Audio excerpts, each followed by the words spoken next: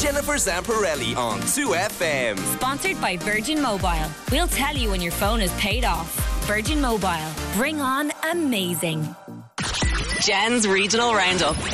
Okay, it is time for your regional roundup, and this week it's time to hear from our Leinster correspondent. Olive Tucker-Lee is in studio. How's it going, Mrs.? Great, absolutely great. Great to have you. Midterm, do you have kids off? I do. I've one off, and then I've one off for only 2 days this week, which What's that about? I don't know what's going on. It's not working out well, but we were trying to get through it. We're trying to get through it, absolutely. Okay, you're bringing us all the Leinster news. What happened on the Hill of Tara? Oh, it's all gone down the Hill of Tara. They're not impressed. They're not impressed. So we have the Leah Fall, which is like a huge kind of tourist attraction, and that was where the High Kings of Ireland were like coronated. Is that what, am I saying that right? You know, coronated. They were kind of, you know, brought into being kings, and someone went and vandalised it, and they wrote fake all over it. So I don't know what that means. Do you know what I mean? So we do have, I know, but we have people who are cleaning it. They don't know whether it's paint or spray paint, but they're trying, like, it's a huge tourist attraction. Yeah. And like for someone to write fake, it's, you know, yeah, it's not nice. Yeah, it's not great. No, like, what's that all about? What's it about? Boredom, yeah. I would say. Just boredom. Yeah. I can't think of any other reason why. Or are they saying that the monument is fake? I don't know. It's fair. Like, get in touch if you've done it. 51552. What is your reasoning behind vandalising such an iconic monument? And a lot of people are all up in arms. You have people trying to clean it. You have the tourists coming. You know, it doesn't make us look good. And then, you know what I mean? It's one of our kind of really, really good things of Ireland, and then we just look like it's vandalised. You don't reckon? No, don't reckon? No. Okay, I need a good news story. Talk to me about musicals. This is a cracker. Go on. Brace yourself. So Mattress Mick. Now, Mattress Mick is a legend, you know, in Dublin. Okay, so what he's doing now is he's actually making a musical. This man can turn his hand to anything. Mattress Mick, the lad who sells mattresses. Yes. He does the funny ads on the telly Yeah. for mattresses, is making a musical. He's actually a viral sensation. He is. He is. Do you know what I mean? So the musical will follow the life of the businessman who has developed a culture, like a following on like Instagram, Facebook. Everybody knows who Mattress Mick is.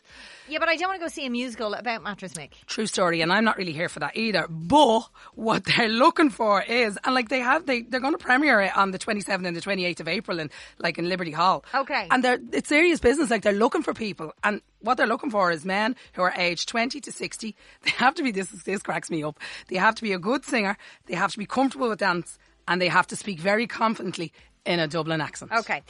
They have to be between 20 and 60. So I presume they're doing his life story. Yes. Do you know what I mean? Like, I presume they're going to do it actually, what they have said is that they want to show, like, that this fella, you know, he lost everything and then he turned it all around, and this is who he is now. Well, I didn't know that. Yeah. So, well, yeah, I might go see that musical now that you said it like that. Yeah. I didn't know there's a bit of a backstory to Mattress Mick. I There just you thought go. it was just as viral. Every day's a school day, Jen. Every day's a school day. What about this young one playing Carnegie Hall in New York? We have a 14-year-old, and she's from Enfield, Asha, and she's playing in Carnegie Hall in New York. Whoa. Like, come on, How Patrick. did that happen? Well, it's Patrick's weekend, so what's happening is she's part of this cross-border orchestra. She only joined them in August, and now all of a sudden she's flying the flag for us over there in New York. Like, the greats have played in this Carnegie Hall, and there she is, a little 14-year-old going over Paddy's weekend. Like, that is sensational. Good honour. Okay, now the two Johnnies were on about the Missing Mary statue last week, but what happened, and has there been any sightings? Listen, I hope Mary's floating around Temple Bar. That's all I'm saying, because there's no sign nor sound of what has happened. It's all kept under the radar. It's all hush hush. No one knows. But let's hope she appears somewhere. Okay, because the people, they're not happy about it. They're distraught. What's going on? Yeah, we need to know. We need to know who vandalised the Hill of Tara Yeah. and where Mary is. One more then. Who's this woman who wants to see your feet in leash? Okay, now this I'm a bit wary about, to be honest with you. So we've Jane Sheen. She's like TV celebrity foot reader. Now, I've only come across her myself from doing a little bit of research, but she can tell a lot about your feet. Right. Now, Jen, I don't know how you feel about the feet situation. great. It's not my gig. Mm-hmm. Like, if someone's touching my feet, I need to make sure I'm well maintained and well organised. I don't want to be touching people's feet. But, you know, she could have a look at mine and see if she can find that. And what's she going to find out from your feet? Apparently, she can tell you about your personality strengths. She can tell you about your weakness. And she can tell you about, like, highlights, hidden potential things that you might not know about yourself. Ooh. Now, in saying that, Jen, this woman has a #1 best-selling book called, like, Foot Readings.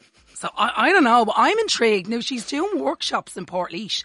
So if this is something that, like, if you have a foot fetish or feet are your thing, definitely not mine. But anyway, knock yourself out, Jane, and go for it. But apparently she's been on this morning. She's been on BBC Strictly Come Dancing. Like, you know, she's out there. She's a real deal, apparently. She's out okay. there. Yeah. Now, a little earlier on, I have to talk to you about this. A little earlier on in Newsy Bits, we were talking to Arthur Grunleon. We're talking about matchmaking because the Lisdoonvarna Festival, I would say, is being threatened because Willie will have to retire at some stage. But apparently, Willie, who does the Lisdoonvarna Matchmaking Festival, you could give him a run for his money, couldn't you? Listen, Willie, you want to watch your back? Go on. I have literally three matchmakings under my belt, and they're weddings. Not only just willy-nilly. So, like, I have set, I can't say who they are on air because they're a bit private and all that, but under my belt, I've set 3 couples up and they've had successful marriages. Now, so far. was that luck, or No. did you know these people would be good together? I knew they'd be good together. I always like to think I'm like a little blonde Cilla Black. You know what I mean? And I love love. No one loves love more than me. Like, I take so much pleasure when I see a little 80, 70-year-old granny and granddad walking down holding hands. I'm all for that. You know what I mean? But these people that I have set up, I knew they'd be good together. Okay. And it's worked. Are you doing it for Valentine's? Or? Do you know what? I actually had my little Valentine's night last night. So my husband, he'd be a good cook. So he sat us down. We all had like a steak dinner last night. Yeah, it was great because this morning it's all work, go, go, go. So absolutely. Well, happy Valentine's and thank you for coming in. There we go. That is our regional correspondent for Leinster, Olive Tuckerley, with all the goss. And we'll be back right after this. Jennifer Zamparelli on 2FM.